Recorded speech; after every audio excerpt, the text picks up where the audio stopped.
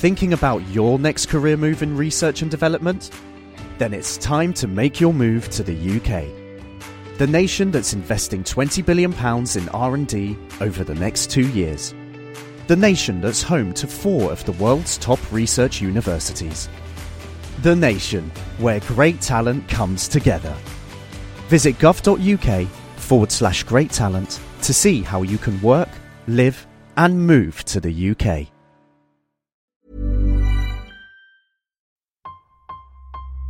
All engine running. Absolute genius. Get this.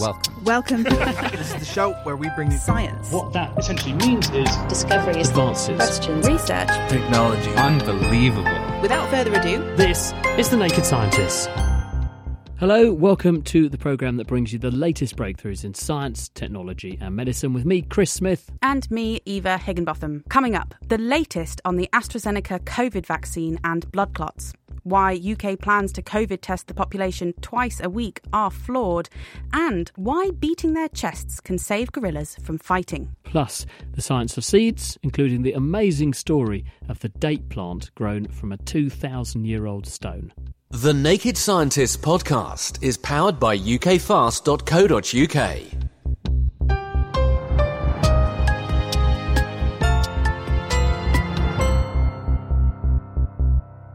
In a press conference earlier this week, the UK's medicine regulator, the MHRA, announced a change in policy around the use of the AstraZeneca COVID-19 vaccine.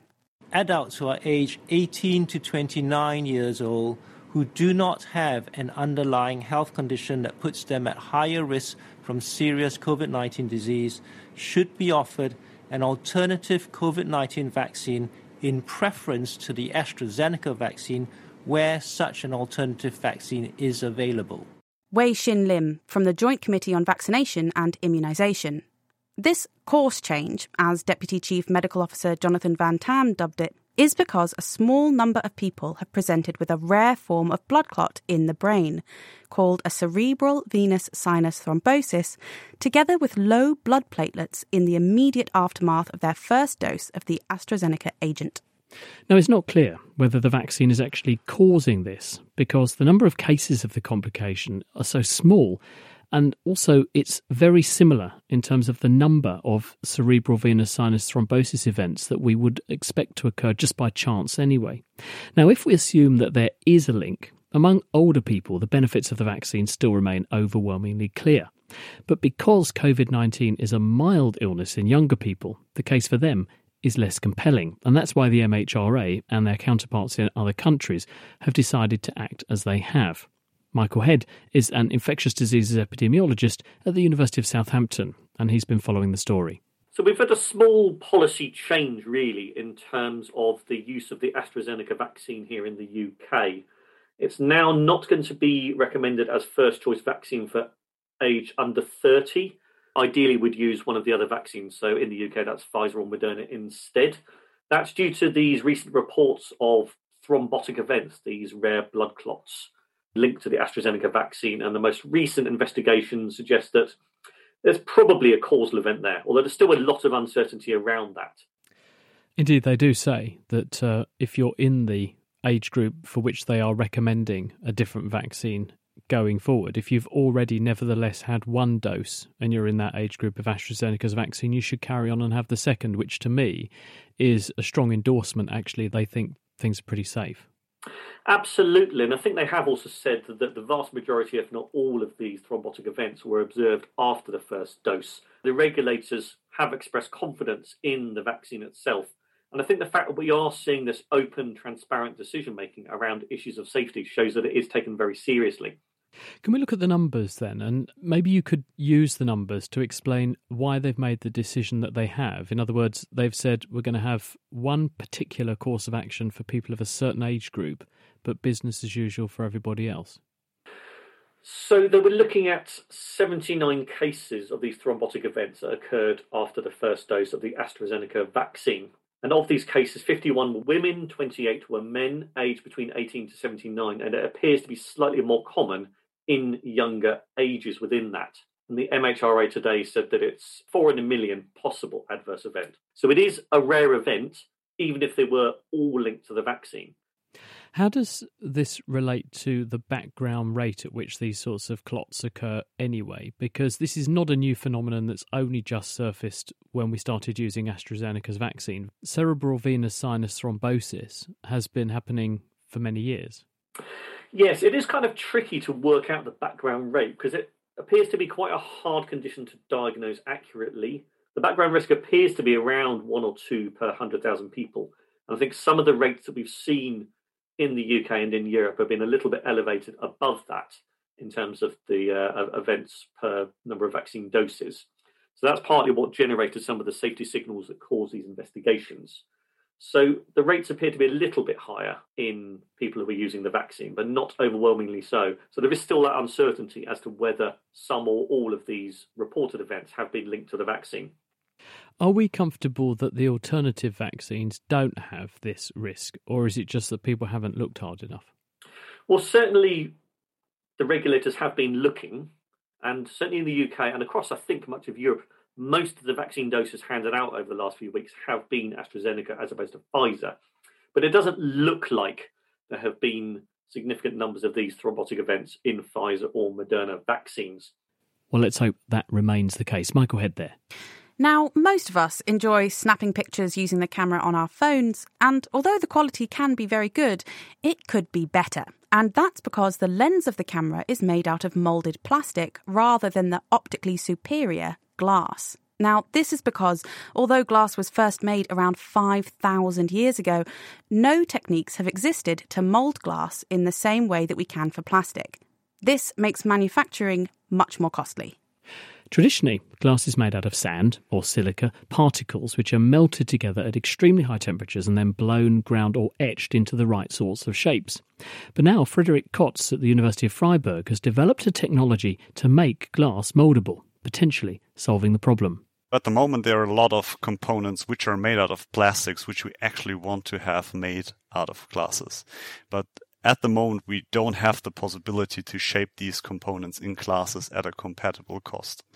We developed a novel method which now allows to shape glass like classical plastic injection molding. What is injection molding? You basically use a plastic, you melt it, and you inject it into a mold. And the nice thing is that this process is extremely fast and can produce a lot of components at once. How have you managed to make this new technology? We developed new materials, which we term glasomer. It's a mixed word of glass and polymer, which is something like a plastic. And these materials basically consist of a very high amount of glass powder within a plastic binder. You can still shape these materials like a classical plastic. After the shaping process, we put these components into an oven and convert them to real glass. So is it like you have essentially a plastic goo that contains bits of sand? Exactly. It's basically like a plastic glue which holds together this really high amount of sand, glass particles. The glass that you get out of it at the end, is it the same as just regular glass? Yeah. What you get in the end is 100% glass. It's a really pure glass, which you maybe know the glass fibers which we use for high-speed internet. These types of glasses you can fabricate with this process. What's the benefit here? Because we've designed all of these machines and we've designed various different products to use plastic. Why should we ever really want to use more glass? Glass has some very unique properties which are superior in many aspects. Optical transparency, thermal and chemical resistance. These glasses can be heated up to a few hundred degrees and nothing will happen. The mechanical stability is also higher. There's a reason why a car windshield is always made out of glass and not out of plastic, because a plastic window would basically scratch over time. What about the environmental consequences of your technique? Is it better than normal glass? It is better. The huge advantage is that we don't melt the glass. We use a process which is called sintering, which is basically working at temperatures way below the melting temperature. So the temperature is really reduced. And we put a lot of effort also in designing this plastic binder that you can regain during this process a really high amount of this material and can reuse it multiple times. Is this going to be much more expensive than making something out of plastic, like we've already organised the world to be able to do, or more expensive than making regular glass? In terms of making glass, it's actually cheaper, especially if you look into more complex glass components. If you have multiple of these so-called etching processes, there you need really big clean room facilities, high-tech etching machinery, and this makes the glass extremely expensive. Glass as itself is a super cheap material. It's even cheaper than many plastics which are out there. What sorts of applications do you think this new material might have? So we see a lot of applications in different fields, from optics like camera modules to data communication, coupling elements for glass fibers, to the pharmaceutical sector, vials for vaccines, which need to be stored at low temperatures where you need the thermal stability. Friedrich Kotz at the University of Freiburg, and his research has just been published in the journal Science. Welcome to the Naked Gaming Podcast with me, Chris Barrow. And me, Lee Milner. Every month we look at the latest gaming news. The primary way for the farm pigs was really to nose the joystick up and down. We review the biggest releases. You can easily sit down, play it, switch off, a bit like Crash Bandicoot, but instead you're inside a horror movie. And because there's a simulator for almost anything, we play some of the strangest ones available. I'm kind of like dragging the pigs. The pigs are laying eggs, and then coins are coming out of the eggs. The Naked Gaming Podcast from The Naked Scientists. Download it now, wherever you get your podcasts.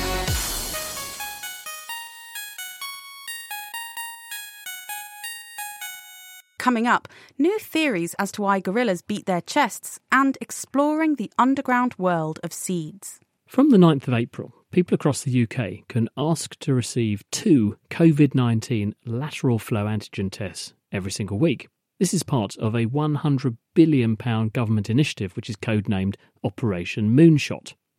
But is this idea of conducting mass testing on the population to drive down COVID-19 cases and suppress the virus to get us back to normality based on a flawed test and flawed logic?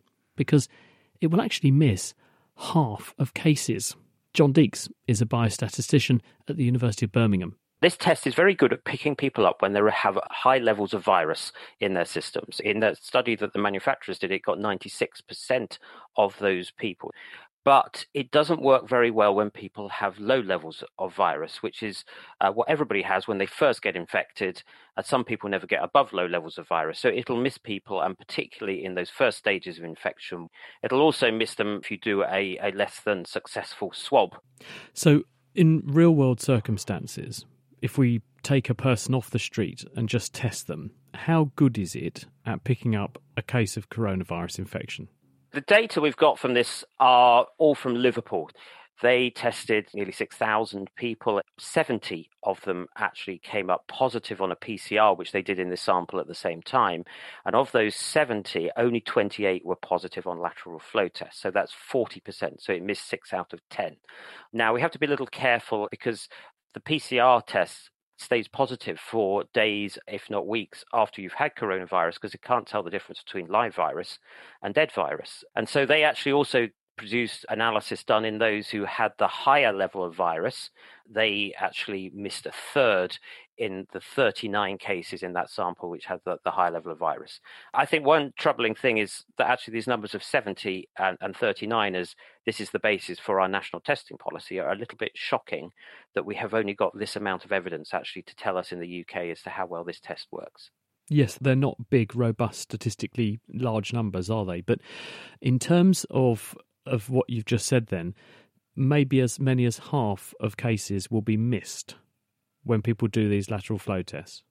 It seems to be about that amount. Whether those cases are infectious is part of the discussion, because if they are dead virus, then it doesn't matter we miss them. But the concern is that some of those people will be infectious, they'll get a negative result, And they may be falsely reassured by getting that negative result. They may be disinhibited from continuing with all of the social distancing, mask wearing, not cuddling your granny that we've all been told to abide by because they've got a negative test result. Most people think, well, that means I haven't got it, and take a negative test result as a green light to go and start behaving in ways which they could spread the virus, unfortunately. So if we look at ways in which, let's take the UK example, the government here are seeking to deploy this test. They're being given to school children so that they will test themselves a couple of times a week. From the 9th of April, people will be able to access these tests so that they can, if they're an adult, test themselves. Is this a valid strategy or has it got flaws? Well, there are two missing pieces of evidence straight away. One is we have no evidence as how well people will do this test when they do it on themselves. The other issue is actually we've got no evidence to say how well does it work if we keep on doing this test every Monday and Thursday, for example, to the twice a week thing. So it doesn't seem right to me on any level that we're implementing a national policy when we don't actually have the evidence as to how well it's going to work. Well, we've considered whether or not the test can find positives in cases where the virus really is there. But what about in cases where the virus isn't there, but the test nevertheless still says positive? It gives a so-called false positive. How often does that happen? The data that we've seen on this is showing that it could be 1 in 1,000, or it could be even as low as 3 in 10,000 false positives will occur.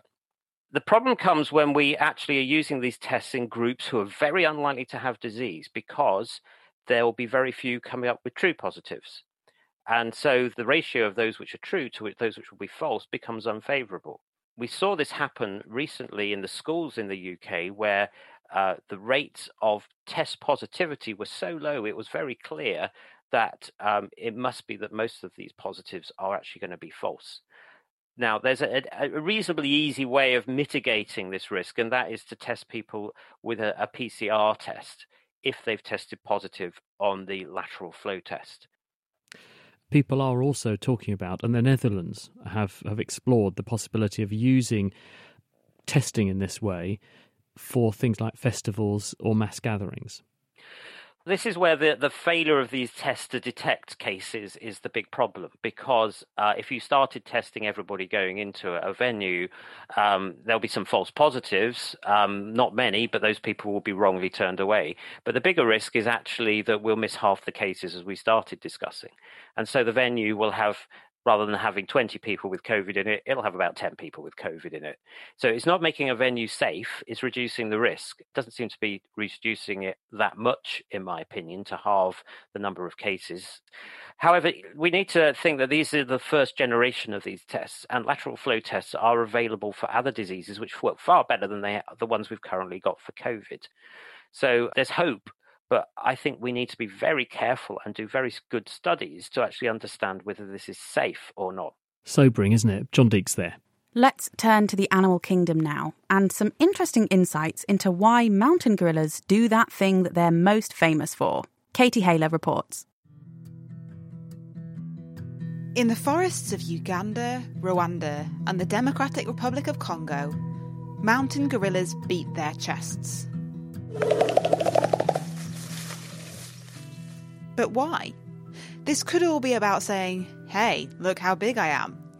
According to a paper out this week in Nature Scientific Reports, by measuring the size of male mountain gorillas and recording the sounds of their chest beats, scientist Edward Wright and colleagues found larger males produce chest beats with lower frequencies than smaller males. In other words, the larger gorillas emitted a lower sounding chest beat, and the smaller gorillas made a higher sounding chest beat. The team first had to measure how big the gorillas were, which can't be easy as, for obvious reasons, you can't really get that close. So we use what we call the parallel laser technique. So we project 2 small green parallel lasers onto the gorilla, and they're separated by a known distance. And then we take a photograph with these 2 lasers in the photograph, which is then used as a scale to measure several different body parts of interest. And we also take care not to shine the lasers in their eyes. So we're usually taking photographs from behind the gorilla or from the side, but never from the front. Using the parallel laser technique, the team managed to figure out the distance across the shoulders of 25 males. Then it's a question of recording the chest beats, which Edward says the gorillas don't do all that often, and you don't necessarily know when they're going to do it. So they ended up with recordings from 6 of the 25 gorillas. Sometimes you can predict when they're going to do chest beats. Sometimes they hoot before they chest beat.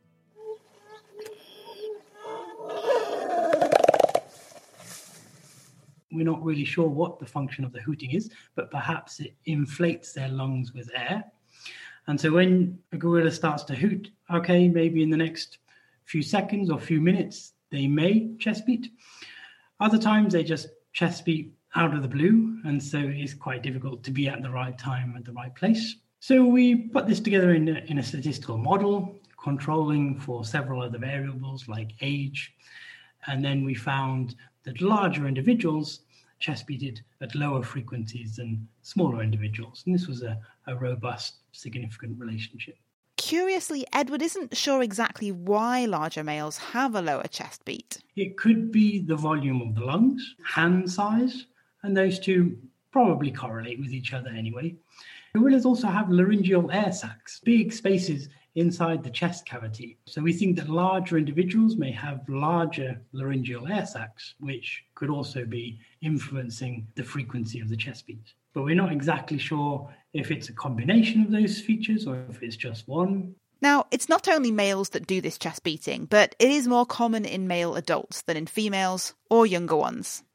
The main goal, I think, is to advertise how strong they are. If you're another male and you hear a chest beat and you're able to, determine or assess their competitive ability, that's really useful, because then you might decide, he's much bigger than me, I'm not going to pick a fight with him because I'm likely to lose. If you're a female and you hear a big, strong male chest beat, that might be a good male for me to mate with. So I think it's definitely involved in male-male competition and female's choice. But what if you're a smaller male gorilla?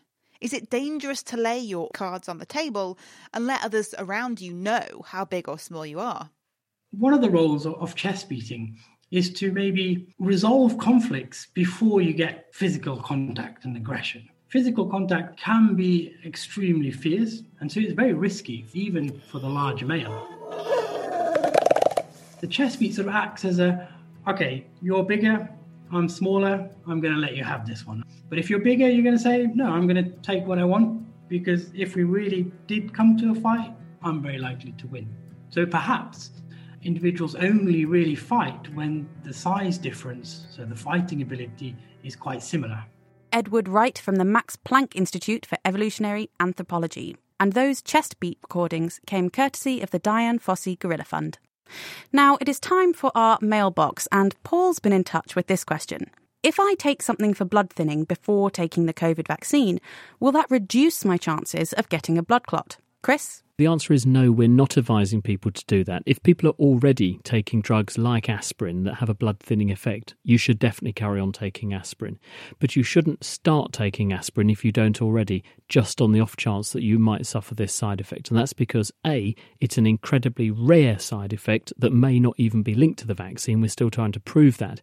But also, the mechanism of action of drugs like aspirin is that they actually block the action of platelets. Well, the reason people have low platelets is because all their platelets have been activated and consumed to make these abnormal blood clots in the head.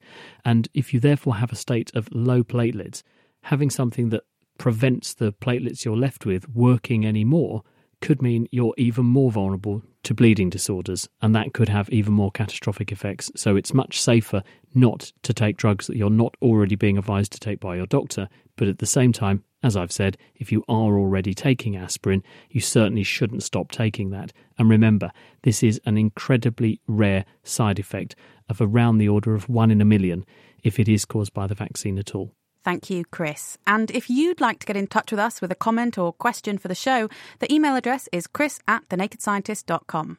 And if you'd like to find out more about the news stories we've discussed, the links to each of the referenced papers are on our website, www.nakedscientist.com, along with the transcripts of each interview for every Naked Scientist show. The Naked Scientists podcast is produced in association with Spitfire, Cost-effective voice, internet and IP engineering services for UK businesses. Find out how Spitfire can empower your company at spitfire.co.uk. Music in the programme is sponsored by Epidemic Sound, perfect music for audio and video productions. Now, in this half of the programme, with the Northern Hemisphere heading into spring and new growth bursting out all around us, we're going to be talking about seeds. Seeds are plant embryos, in effect. In many respects, they're very similar to the fertilised eggs that give rise to a baby bird. They're encased in a hard protective shell. They contain a supply of energy to power the development of new life until it can start producing its own. And the cells inside contain all of the genetic instructions that are needed to put that new life together. But one extraordinary feature of seeds is that they can remain viable for long periods of time, sometimes extremely long, as we'll hear later in the programme, which means that they can wait until the time is just right to emerge and grow. This also means that we can store them in facilities called seed banks to capture and preserve the genetic diversity that exists in nature. Noam Hayut manages just such a seed collection as this at the John Innes Centre in Norwich. What does it look like, this facility? Our seed bank, or gene bank as we prefer to call it usually, is just a very big room, about 600 cubic meters of stable, cold environment. It's only 4 degrees and very dry. So the main thing with preserving longevity of seed is the dryness. We keep our seed in envelopes made of paper so the air can flow through them and maintain the humidity very low, below 10% of relative humidity. So a person walking through a seed bank would just see rows and rows, basically, of neat envelopes containing seeds of different species of plants. Yes, so some gene banks would hold big freezers because you can also freeze seeds. Our would just be a very big room of shelves with brown envelopes of seed, in fact, yes. And how do you choose the seeds? So we have in our custodianship over 45,000 different kind of diversity of strategic UK crops. That's mainly wheat, barley, oats, peas, and some brassicas. And from each of them, we have many thousands of different kinds, different cultivars, different wild relatives of them that can be used in plant science and in breeding. Have you got a sort of a database on each of the collections of seeds? So you can say, well, this one looks like this, and there's a photo of the plant and what its traits are, perhaps its DNA sequence to go with. Is that how you process them? Yeah, so the other side of a gene bank is the databases, and it's just as important as the seeds, of course, because we need to choose them, for a project or for any purpose. So we have a database called SeedStore in our case that contain exactly that information, as you mentioned. And the nuts and bolts of actually getting the seed samples into the seed bank in the first place, is that as laborious as it sounds? Someone goes out with that envelope and just shakes a flower head and gets some seeds. Then what do they do with them? So yes, many of the seeds sourced in expeditions around the world to collect wild diversity or traditional cultivars. Some of our collections are very important because they were collected about 100 years ago, just before the industrial agriculture kicked in to generate more uniformed varieties that are grown today. And the diversity that is kept in this collection enable a lot of the work that we are doing in study plant science and improving crops. And how do you know, if you take some of those seeds from 100 years ago, that A, they're viable, and B, that we're not ending up changing them by storing them? That's a very good question, because evolution never stops and it continues when we grow them in agriculture and also when we grow them for gene banking purposes. We do regenerate them or rejuvenate the collection every 2 or 3 decades, or when they are depleted in terms of stocks. We have ways to prolong their longevity, but we can't stop it. Can't stop the deterioration. So in the end, the only way to check if a seed is viable is to put it in soil, water it, and get the plant. But we have measures to protect it from gene flow from others, so we try to protect it as unique as it was. You mean so that when it's growing in the greenhouse, for example, there isn't the accidental pollination by a more modern species or another species that could introduce foreign DNA in there? Exactly that. So we separate the flowers in some crops, in other we separate the whole plant. Exactly that. Can you get all of them to grow? Are there any that you end up storing and then you discover they just don't store and they won't grow? So the science of conservation is relatively new. It's only half a century and there is not a lot of empiric information. We have a lot of theory that helps us to predict how long seed would preserve themselves in certain conditions from different species of different kind of seeds. But in the end, it's our responsibility as custodian of the collection to quality check them every so often to make sure that they are viable, and if not, to rejuvenate them and maintain them viable for usage.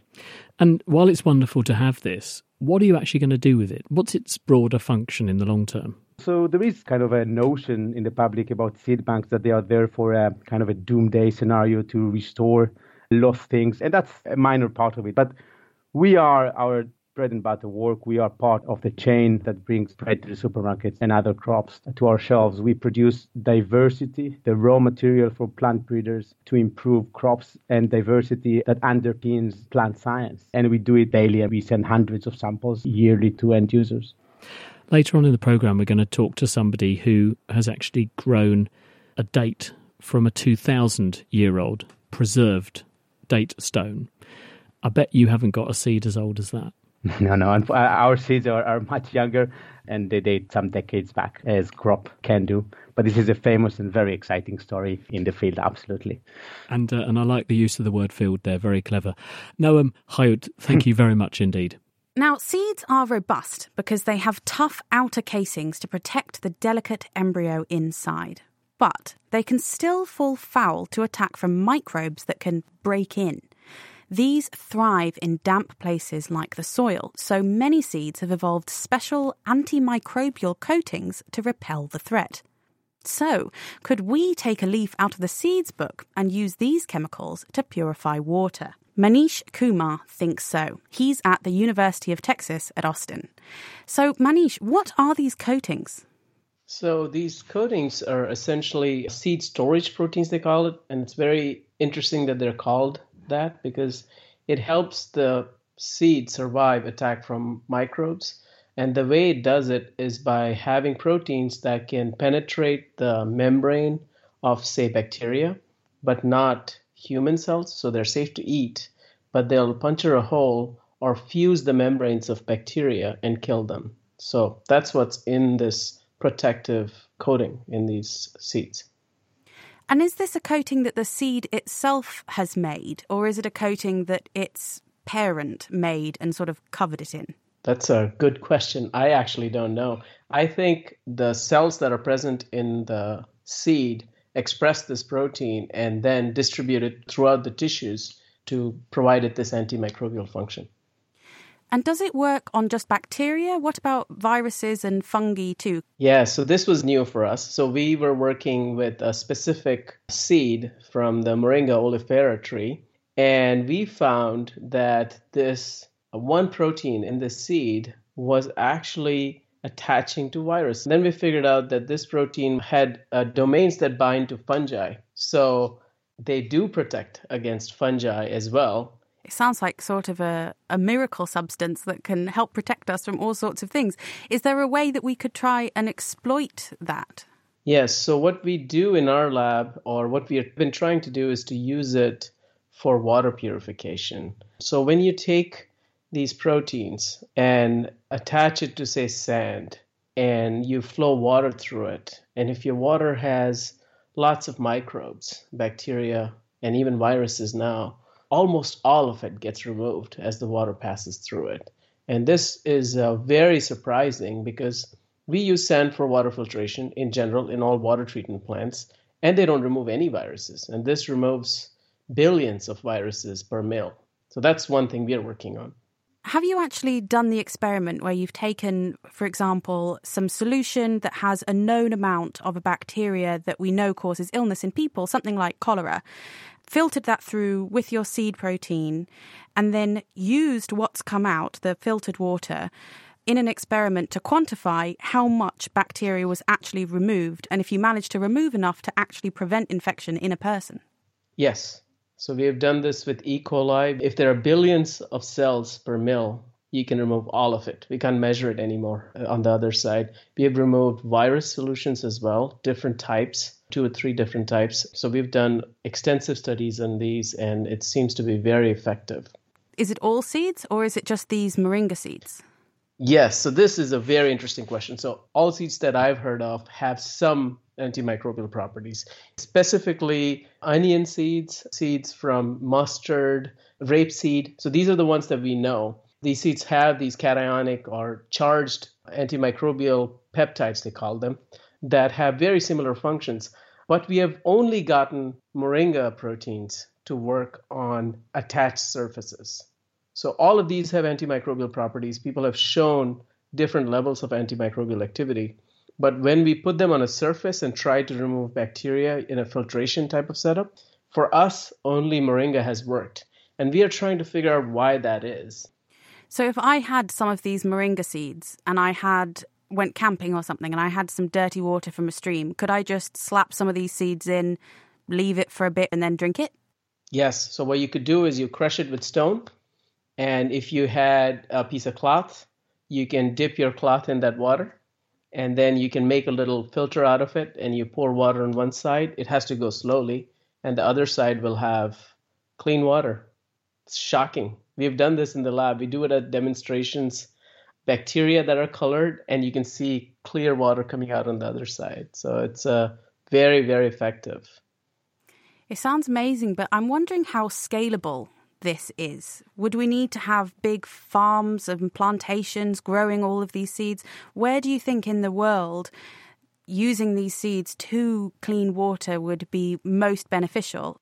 There are two ways we think about this. So in the developing world, there is a problem with purifying water because there are no filters that remove bacteria, viruses. And one of the ways to do this is chlorination. You can add bleach, but bleach is not easy to get in many parts of the world. So in the developing world, this could help as being a filter where you can pour water through and then drink it. So it'll be very effective there.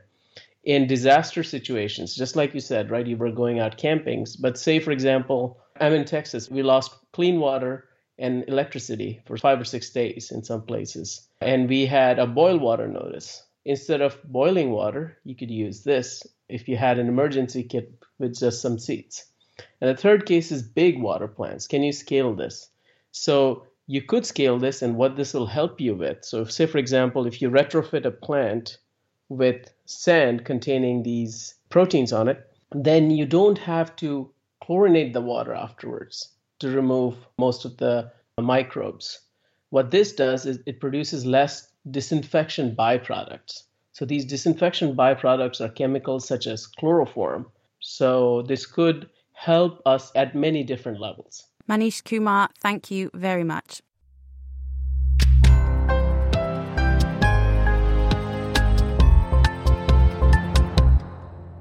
This week we're looking at the science of seeds. In a minute we're going to hear about the amazing story of some dates which have been grown from stones that were buried 2,000 years ago.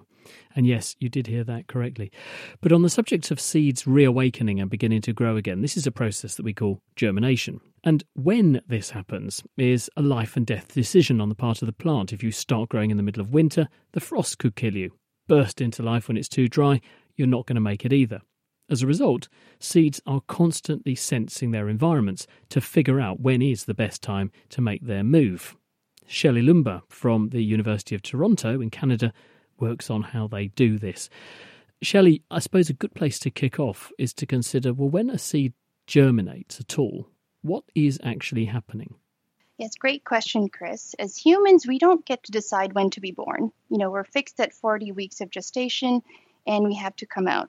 Plants, on the other hand, have evolved this amazing seed. They're basically freeze-dried embryos suspended in gelatin. And that means they can be preserved or, as you said, increase their longevity for a long period of time. And upon sensing the right conditions, like springtime and their immediate environment, they can make this life and death decision whether or not to start their life cycle. And the way they do that is they integrate all this information inside the seed and they kind of form what I think is a germination code to determine is this really the right time or not. When they start to wake up, the cellular process starts becoming active and they make the committed step for the embryo or the seedling to come out of the seed coat and start to grow. So are there almost like chemical detectors on a seed then and thermal detectors that it can use to work out, is it warm enough? Is it warm enough for long enough? Because obviously we have warm days in the middle of winter, don't we? And it would be awful if the seeds shot their bolt too soon. What are they actually doing in order to detect these messages coming in from the environment.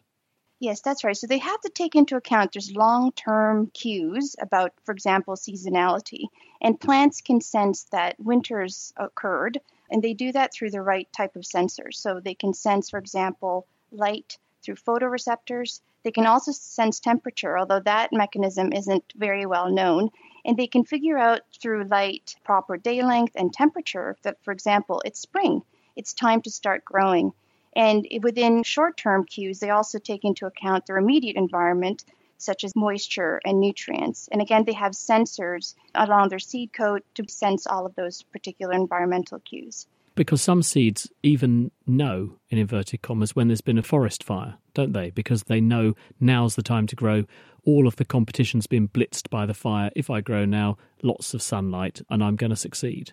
That's right. There are these very unusual plant species, and there's definitely an alternative germination behavior, and they're called fire chasing or fire follower species. And the way they start their life cycle is after a forest fire. And just as you said, because they want to take advantage of this extreme environment and start growing very quickly.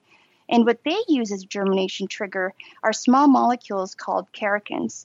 And characins are actually produced after the forest fire has burnt through the plant matter. So fire-chasing plants can sense the characin, and that's what they use to trigger their germination, rather than the typical environmental cues that normal plants would generally use. Do any seeds eavesdrop on what other seeds are doing? Because we know that plants talk to each other chemically, so they know, for instance, when their neighbours are being eaten by something and they send out danger signals, and that helps them to weaponise themselves with various repellents and so on. Do the seeds do this at all as well? So if they know, right, everybody's germinating now, now's a good time to go, and then they follow the crowd? That's right. Unfortunately, this is the adverse effect of these small molecules in soil. So there's a very devastating parasitic plant which is called witchweed. Its formal name is Striga hermonthica, and it's a terrible plant pest in sub-Saharan Africa. And it's a parasite, a plant parasite that can attack crops like maize, sorghum, millet. And the way that they've evolved their lifestyle to start their life cycle is to sense a chemical that's actually being exuded by host crops in the soil. So they've eavesdropped on the signal now, and then that makes them realize that there's a host nearby, and that triggers their germination. And of course, that means they start to grow towards the host crop, start to take the nutrients, water, and assimilate from that host. And obviously, that's not good in terms of the yield for the farmer. So it's causing huge losses for subsistence farmers in sub-Saharan Africa. And so it's obviously a huge problem. And the more we understand about the germination of the witchweed, the more we'll be able to develop strategies to decrease their infestations. So that parasite physically wires itself into the host crop and steals what it's making. That's correct, Chris. Since they're also a plant, what they can actually do is connect through the vascular tissue to the host crop, and that's how they're able to suck all the water and the nutrients and the assimilates that it needs to start growing by itself. It's an obligate parasite, so they actually can't live without a host. So can't you just wipe them out by just decimating a field with some really nasty weed killer for a season and then leave the soil fallow, and then that'll be it? Unfortunately, once they've gotten hold of a farmer's field, they've deposited millions of seeds into that field, and they're the size and color of dust. So once they've actually come out of the soil, it's in some sense way too late because they've already done their damage. And so the way that people have been developing strategies is to force them to germinate without a host nearby. This strategy is called suicide germination. Because we know what compounds they use to trigger their own germination, what we've been working on in other groups are to develop compounds that they can sense that also trigger their germination, but there's no host. So within 5 days, if they germinate without the host, they're going to die.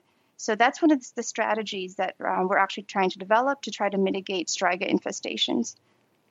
And are you using the same learning not just to deal with witchweed, which sounds like a nightmare, but also with crops we do want to control and optimize germination for? Because presumably if you understand what these triggers are, how seeds integrate these signals and then kickstart the cells in the seed into life, can you take that same learning and use it to control things that we do want to grow and when they grow? That's a great question, Chris, and that's definitely one of my missions in life. I want to be able to obviously use the knowledge that we know about how seeds decide to make this life and death choice to germinate and able to positively affect agriculture. And one of the major issues for agriculture is to make sure that the seeds germinate at the same time and pretty much when you actually want to start your growing season. And the knowledge that we use, for example, from the small molecules, I think could have huge applications in making sure that the seeds germinate when we want them to. They can't germinate too early. That's also bad news. And they have to germinate simultaneously so that they all grow uniformly, and it's much easier to obviously grow them and harvest the crop. Shelley Lumber from the University of Toronto, thanks very much. Given the right conditions, some seeds can be stored for years, and amazingly, in some cases, thousands of years. Back in 2008, we spoke to scientist Sarah Salon from the Louis Borick Natural Medicine Research Centre at Hadassah Medical Organization in Israel about an ancient date seed found in Israel in the 1960s and then kept in a university drawer for years, which she and colleagues had managed to get to germinate and grow into a seedling. And then when our little date seedling, which we nicknamed Methuselah, was about a year and a half old, she found tiny fragments of the shell still attached to the rootlets, and the result came back about 2,000 years. That's right. Back then, the 2,000-year-old seed was just getting started. And now, 13 years and several ancient seeds from a few different locations later, there's a whole gang. They are called Methuselah, Adam, Jonah, Boaz, and Uriel, and two females who are called Hannah and Judith. And they've grown up too. Little Methuselah is now about 7 metres tall, and the first female, Hannah, about 2.5 metres. But first things first, I asked Sarah, how can trees be male and female? Date palms are a bit like people, but not like people. So if you have a boyfriend and you have children, then those children will be part of your DNA and part of your spouse's DNA. And date palms are exactly the same. There's female lady date palms and male date palms. And if you take pollen of the male and you sprinkle it on the female flower, then eventually, hopefully, you get baby dates, which are the actual dates that the female produces. And those dates are a mixture of mum and dad. That's called sexual reproduction because you need a male and a female. But date palms also produce what's called asexually, meaning that if you, Eva, grew a little Eva on your side and it was taken off, it would be a clone of you, exactly the same as you. And date palms also make clones of themselves. They're called offshoots. And then, last year, something very special happened. During the corona, our good news was Hannah produced her first flower, which means that she was ready to have a baby. So my colleague who grew the dates, Elaine Soloway, took some pollen from Methuselah and she pollinated the flower. And lo and behold, in September last year, Hannah produced some beautiful dates. So here she just produced 100 individual dates, really just a kilogram, really. But they were very nice. They were very sweet, but not sticky sweet, sort of dry sweet, and with a very kind of pleasant aftertaste. And I don't actually like dates that much because they're a bit too sweet for me. But I like these very much. And now that Hannah is producing dates, and so seeds of her own, I asked Sarah if she's going to plant them to make some baby Hannahs. So what they've done over the centuries is if they find a female who's grown maybe hundreds of years ago from a seed, but she's a super female, she produces wonderful dates and lots of them, then what they did is they cloned them by taking the offshoot of that female and planting it and planting more and more offshoots, because you'll always get the same date if you do that. You'll get identical females and they'll all be super producers. So for scientific purposes, we've been planting out the seeds just to see what comes up and genetically what they're like. But to produce a very nice, let's say, commercial date from Hannah, then we would take offshoots of Hannah and plant them out. And each of those little trees will be baby Hannahs that will grow to big Hannahs that will produce exactly the same fruit. But the thing is, it takes a long time. So what people do now in the date industry is they don't take the offshoots and plant out one offshoot.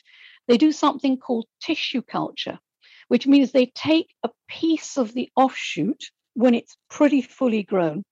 And in the laboratory, they make hundreds of little seedlings in the laboratory from one offshoot. And they're all identical. And that's what we would like to do with Hannah. But I must tell you that this year, Hannah has produced right now 6 flowers. So what we've done is we've pollinated the different flowers with different males. So there's Methuselah in one, and they're all labeled. And there's another that's been pollinated by Jonah and another by Adam. She's kind of got multiple husbands now.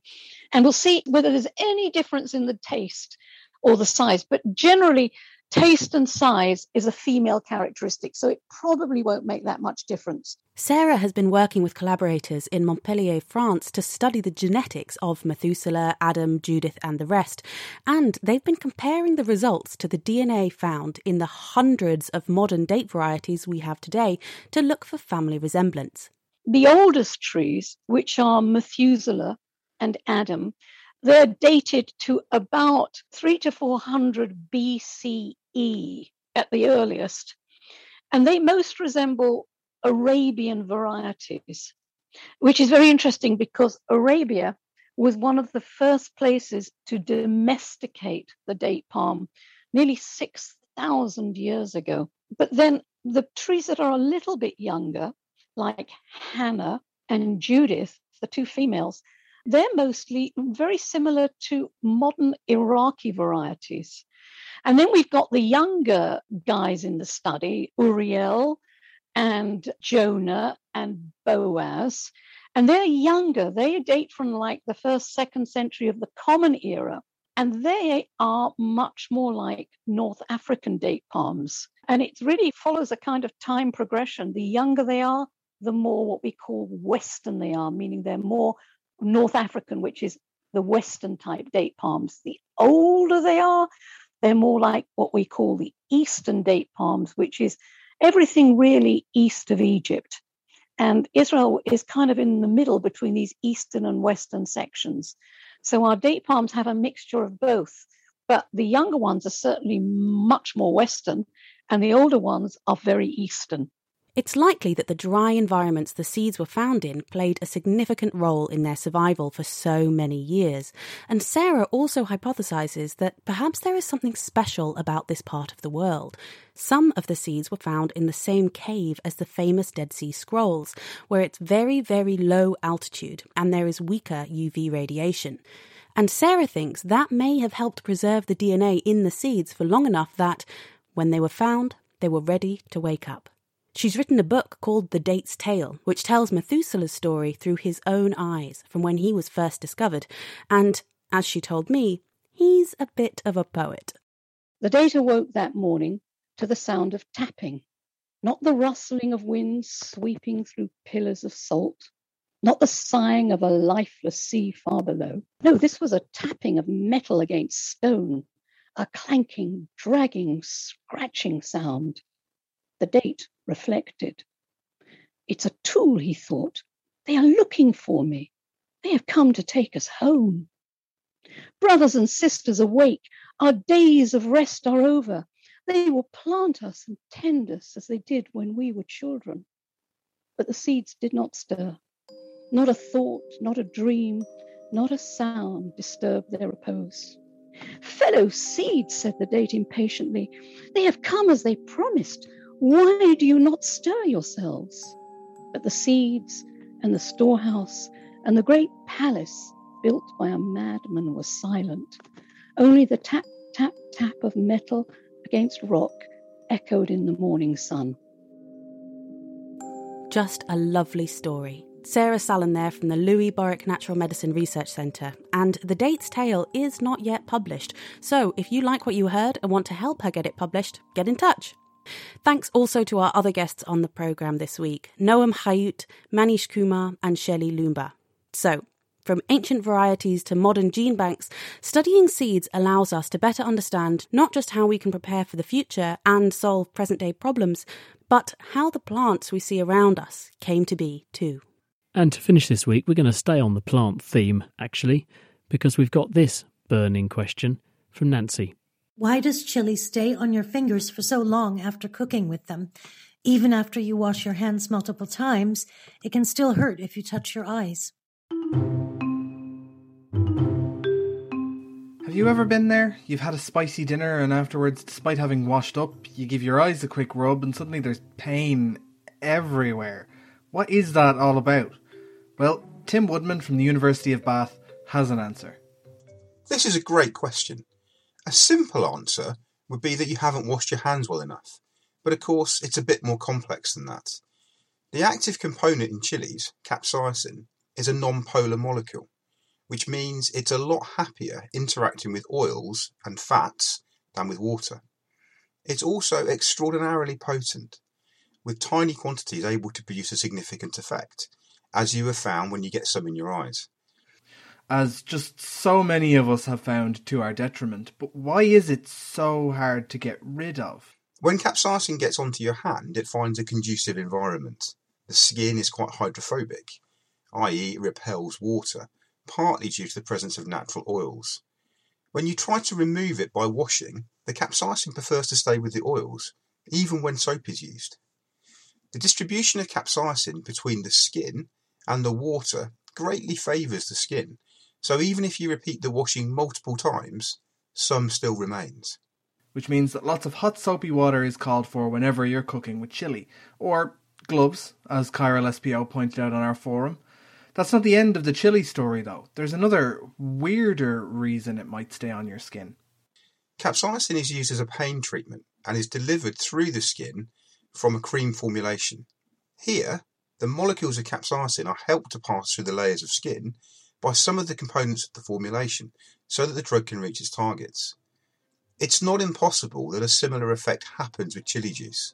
Some of the capsaicin not only stays on the surface of the skin, but actually enters the top layer of the skin, the epidermis. Over time, this may migrate back to the surface, and hey presto, you touch your eye and find yourself in pain yet again.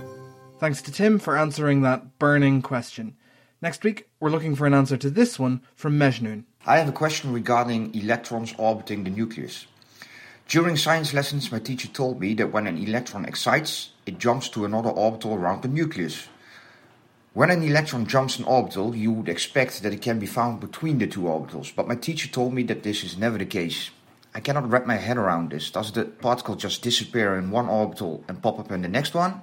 And if so, is this instant, and is the particle in the other orbital still the same particle? If you can help, come join the debate on our forum, nakedscientist.com/forum. Or if you'd like to ask us a question, we're at chris@thenakedscientist.com, or use the web form at thenakedscientist.com/question.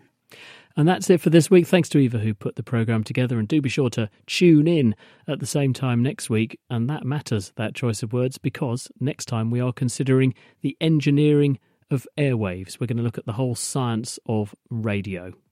The Naked Scientist comes to you from the University of Cambridge's Institute of Continuing Education. It's supported by Rolls-Royce. Thanks for listening, and until next time, from all of us at The Naked Scientist, goodbye.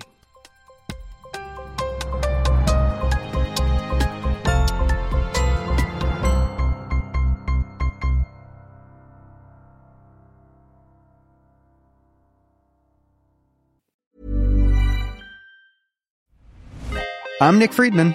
I'm Lee Alec Murray. And I'm Leah President. And this is Crunchyroll Presents The Anime Effect. We are a new show breaking down the anime news, views, and shows you care about each and every week. I can't think of a better studio to bring something like this to life. And I agree.